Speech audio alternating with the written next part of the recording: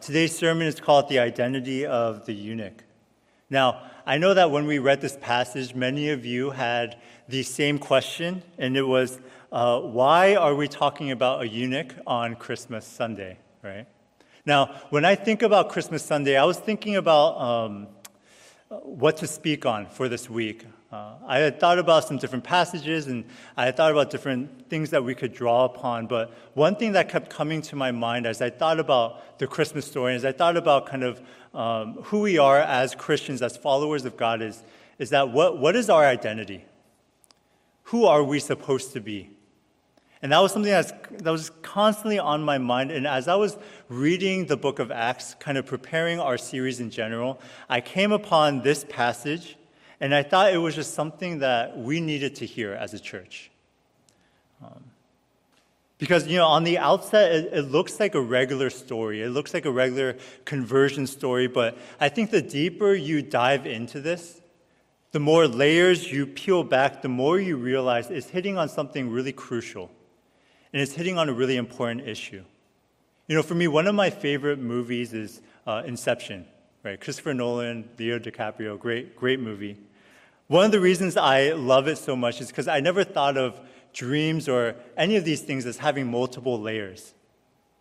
But what he was stressing, Christopher Nolan, was that every time you go down a deeper layer, what you're trying to do is find the ultimate issue. And when you go to the very end of the movie, this spoilers, but you should have seen it by now, is by the end of the movie, at the very last layer, is the ultimate core issue, which is the relationship between the Father and the Son, right? Now, in the same way, what we're going to see is that in this story, there's multiple layers. On the outside, it just looks like a story of Philip and this eunuch, of a conversion story, and yet the more you go into it, the more you realize that there are so many different parts, and that the ultimate issue, that the ultimate layer that we're trying to discover is the issue of identity. Because this eunuch here, he didn't know where he belonged to. He didn't know who he was. And finally, it was only through the knowledge of the gospel, through God hitting him, that he understood that he belonged to the family of God. And so today, what I want to do is just go through the story little by little. And I want to explore these different layers together. And then I want to finally end with the ultimate issue of identity, okay? Now, let's read verse 26. It says, "Now an angel of the Lord said to Philip, 'Rise and go toward the south to the road that goes down from Jerusalem to Gaza.'"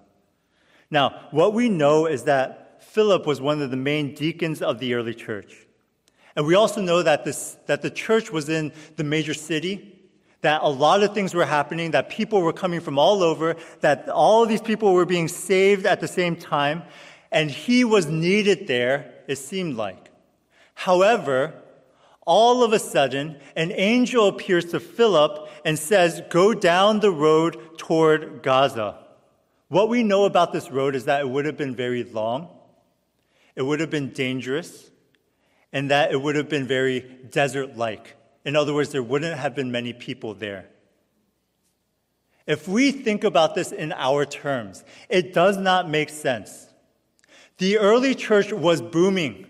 People were coming in. There was a need there for deacons. Philip was needed there.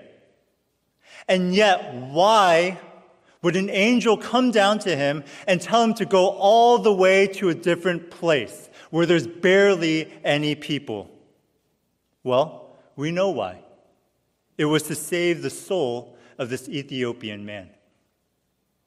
See, church, this is the main point here of this passage, of this part here, is that true salvation, it begins and ends with the work of the Holy Spirit. It is God who prepares the heart, and it is God who allows people to hear. It is God who converts the soul, no one and nothing else. If you are new here, if you are listening to this sermon maybe for the first time, if you barely know me, I can give you the most rousing sermon in the world. I can give you something that's a tearjerker that will make you stand up and clap your hands, and maybe one day, you can think about it and tell your grandchildren. That's awesome. But if there's no Holy Spirit within that, if we're not based upon the Holy Spirit, then there's no point to it. It's not going to change your life. You will not be saved, and you will not go to heaven. But in the same way, even if I fumble through this sermon, even if I stutter and I make a fool of myself and I am almost incomprehensible, however, if God was preparing your heart for this day, then nothing is going to stop the Holy Spirit from saving you. Church, salvation is not our work, it is God's work. The Bible is so clear about this. It says that people do not naturally seek after God. Ephesians 2:1 says that we are dead in our trespasses and sin, that we are alienated from God. Because of our sin, church, we are indifferent and disinterested in the gospel. But somehow, miraculously, through the power of the Holy Spirit, we begin to feel a stirring of our hearts, and we see that God is the truth. And when you think of it that way, how miraculous and how awesome is a church? That we are a group of believers who have been touched by the Holy Spirit to know and believe Him. That for us, naturally, we are disinclined from God. That naturally, we are more drawn towards the world and everything it has. And yet, through the power of the Holy Spirit, we have been touched by Him. We know that there is a higher truth, and we come to church to praise and glorify Him. Amen. How awesome is that? You know, John 6:44, Jesus says, "Look, no man comes to me unless the Father draws him." And then the Bible says that the message of the cross is foolishness to those who are perishing. To every other person, if they are not touched by the Holy Spirit, if God does not open their eyes, this message, this gospel, is foolishness to them. It doesn't make sense. It is only through the power of the Holy Spirit that lives can and will be changed. Church, is this something that you believe? Is this something that you hold dear to yourselves? Because if it is, then, man, prayer is so important. Prayer, it moves the heart of God, and the Bible is so clear that we should keep on knocking, that we should keep on praying to the Lord, that He would do the work in our friends and in our family. That if we pray, we're giving God the responsibility. And yet when we don't, we are saying, God, I'm going to do everything on my own. You know, we've been having prayer meetings every Friday for this past year. And, you know, it's been so good because we've been able to pray for so many aspects of the church and for all of our lives and all of those things. But it's also been a wake-up call, I think, to our church. Because for us, we are a congregation of over 100 people. For our membership, we have over 45 members who call this place their home. And yet, every week, we have about 4 to 6 people come out to our prayer meetings to pray. And as I was praying over this, I was thinking about this. That's been on my heart. Because look, people's lives are only going to change through the power of the Holy Spirit. And I realized that for us, man, if we need to make a stance on something, it has to be on prayer. I don't want to rely on anything else. I don't want our church to be known as a church independent from God. I don't want our church to move in a certain direction and be powerful and yet leave God on the wayside. I want God or I want nothing at all. And I want us to be so dependent upon Him moving forward. And I know that's going to happen through prayer. And I want to encourage you. I'm not here to condemn or make you feel guilty. I'm here to encourage and to just extol you. Look, prayer is the most important thing that we can do together. I know that for myself, as we've been doing this prayer meeting every week, as I preach to you, as I counsel to others, I've been so at peace. I've been so at peace knowing that there's a group of brothers and sisters that their sole goal once a week is to be praying for this church. It's to be praying for the sermon. It's to be praying for these words that are coming out of my mouth right now. It's to be praying for the hearts of the people sitting where you are sitting right now. I've been at peace because we've been praying that it wouldn't be my words that affect your lives, but that God would be the one that would change the hearts of stone into hearts of flesh. It reminds me of a famous Scottish missionary who lived in China. His name was William Burns. He was this extraordinary man of God, and he was used so powerfully by the Lord to change so many lives in China. After his death, you know how he was described? It said, William Burns was a walking prayer. That was his description. William Burns was a walking prayer. In everything he did, he prayed. In everything he did, he relied upon the Lord. And that's what I desire for you. That's what I desire for me. That's what I desire for this church as we move forward. That when we spread the gospel, it's not going to be up to you or me. That when people change, when their lives are transformed, when something happens within them, it's not going to be because of your work or because of my work. It's going to be because of the Holy Spirit. It's going to be because of our reliance upon the Lord. And it's going to be because we prayed and we gave God the responsibility for it. So we can be at peace, knowing that, man, even if we fumble, even if we mess up, even if we say the wrong words, even if our own past emotions, whatever, come into it, man, it's not going to matter. The power of the Holy Spirit is stronger than that. And He is the one that's going to change lives. Let's read verse 30 together. So Philip ran to him and heard him reading Isaiah the prophet and asked, "Do you understand what you are reading?" You see, Philip, he knows that he has to talk to this eunuch. He heard this voice. He heard this angel. He realized that it's from God. He knew that it was against what maybe it made sense in the world, and yet he still followed through. And so it says that he runs over and begins to ask questions. And I think the Bible is so funny in this way. I don't think that it necessarily had to put in that he ran over. And I don't know why he ran over in the first place, but I think one of the reasons why it shows that Philip ran over is to show that he was passionate about God.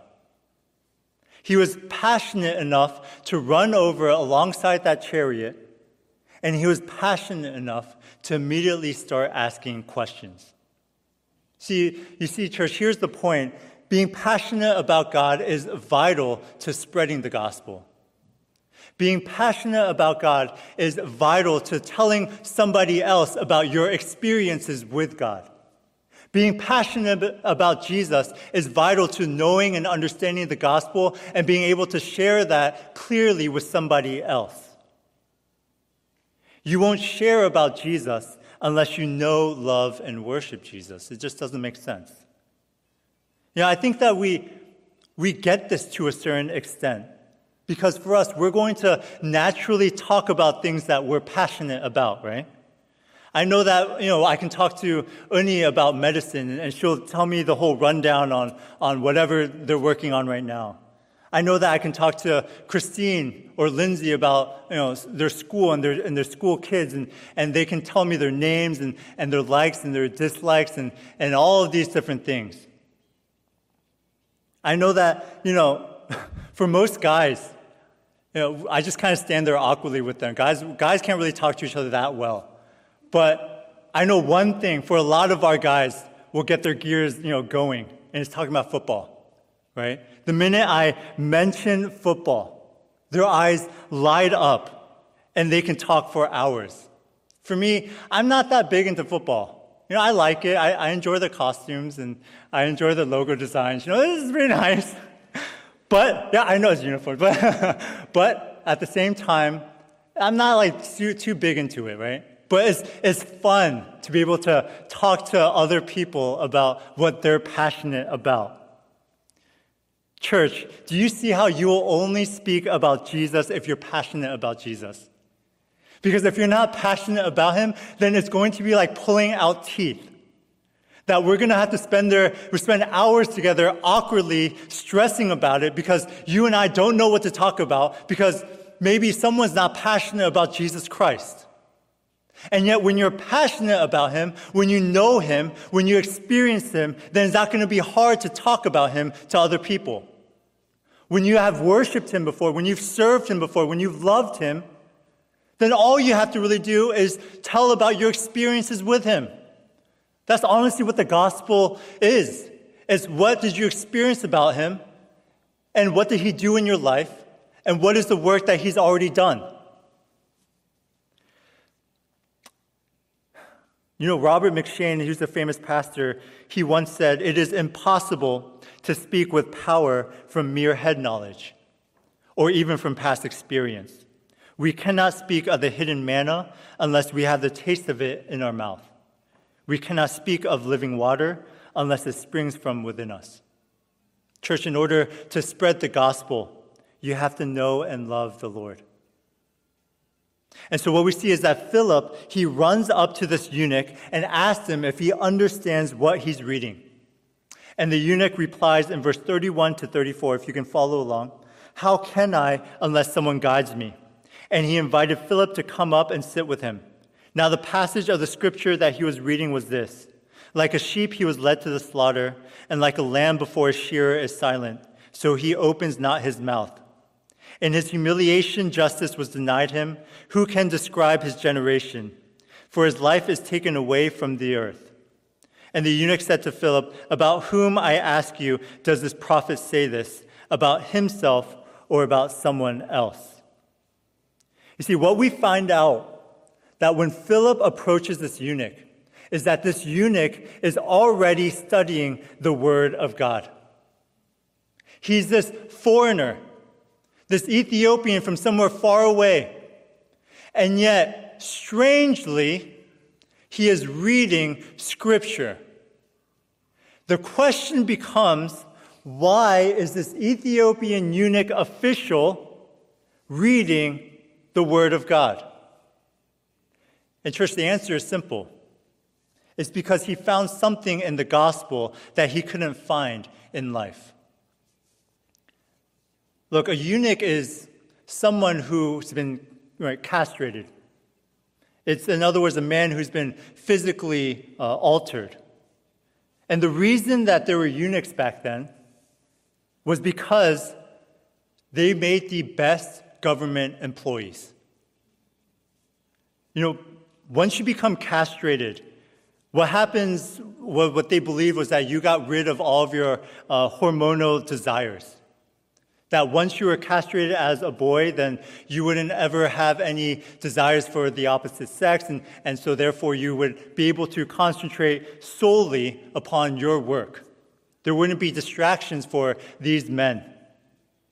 I mean, think about it. For a lot of guys, I know that there's so many guys here who are so singularly focused, who are so driven and motivated and can accomplish so much. But I know that the minute Miss Boom Boom walks in from the side door, everything just disappears, right? And we just kind of focus on that, and we can't think of anything else. In the same way, what they were trying to do back then was get rid of any type of distraction.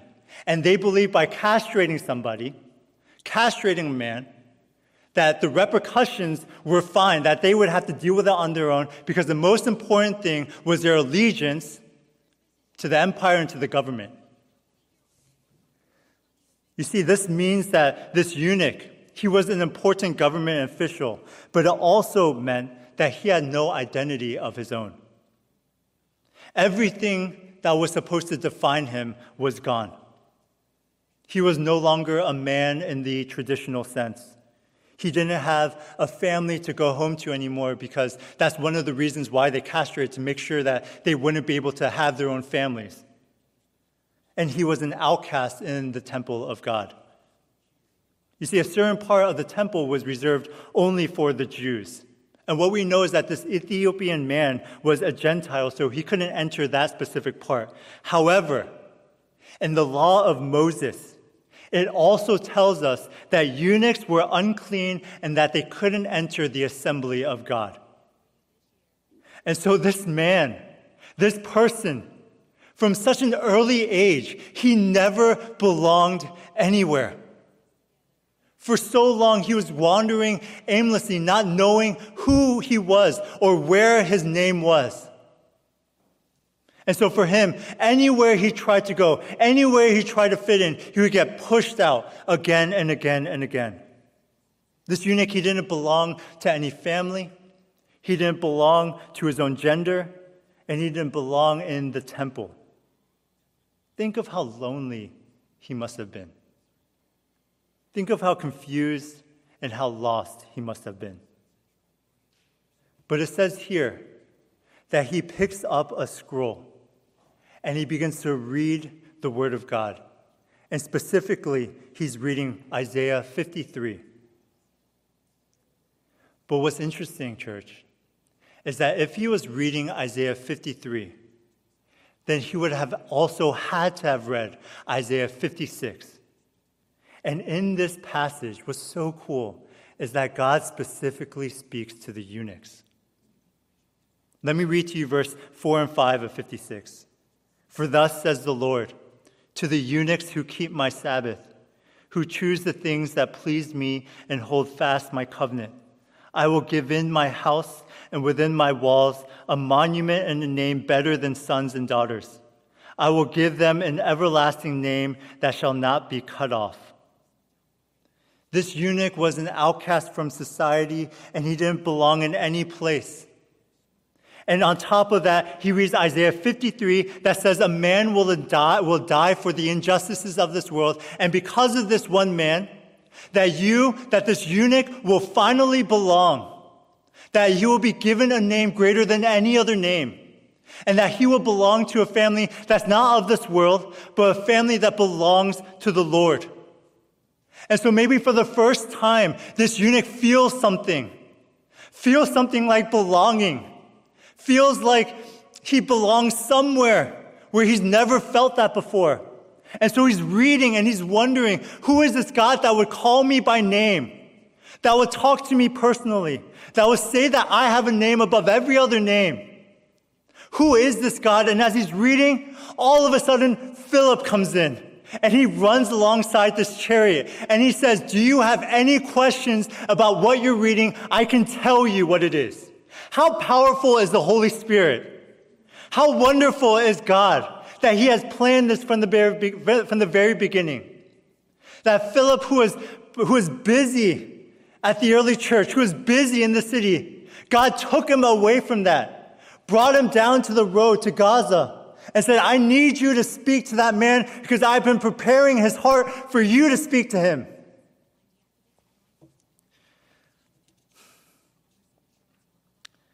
And so what Philip does is he talks about the gospel. And he says that man who died for the injustices of the world was a man named Jesus Christ. And he came to this world. He lived a perfect life. He died a sinner's death for you. And he rose again on the third day. Because this man, he was not only a man, he was God. And he died for our sins, and he defeated sin and death. So that now you, my brother, can have everlasting life in heaven. And now you, my brother, can finally have a home and finally belong. Church, when we look at this passage, I believe that many of us can see ourselves as both Philip and this Ethiopian eunuch. We are Philip in that God, man, he is calling you to invest in that one person. The kingdom of God, it grows by one soul at a time.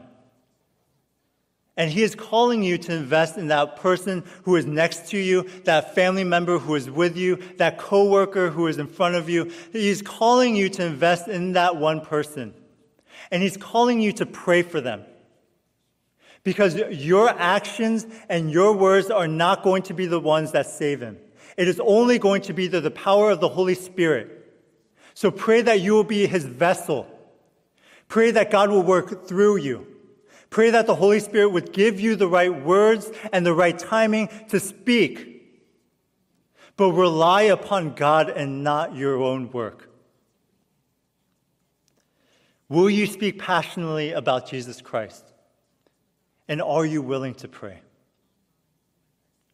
We are also the Ethiopian eunuch in that God wants you to know that even if you don't belong out there, you belong here. God wants you to know that He loves you and that He cares for you, and that He is not an apathetic or distant God that does not care about the troubles that you have gone through or the mistakes that you have made, or lets you wallow in your sickness and in your pain without care in the world. What God wants you to know is that He knows your name personally, that He speaks for you, that He loves you, that He is praying for you. And what He's saying to you is this: I will give you a name better than any name that you can possibly imagine here. Church, my hope for you today is that we would seek to save the lost and to find our ultimate identity in Christ. If we have those two things, then man, I believe that God is just going to do amazing things in our lives, in the lives of this place, in this church, in this community, in this city, in this place. Amen? Let's pray.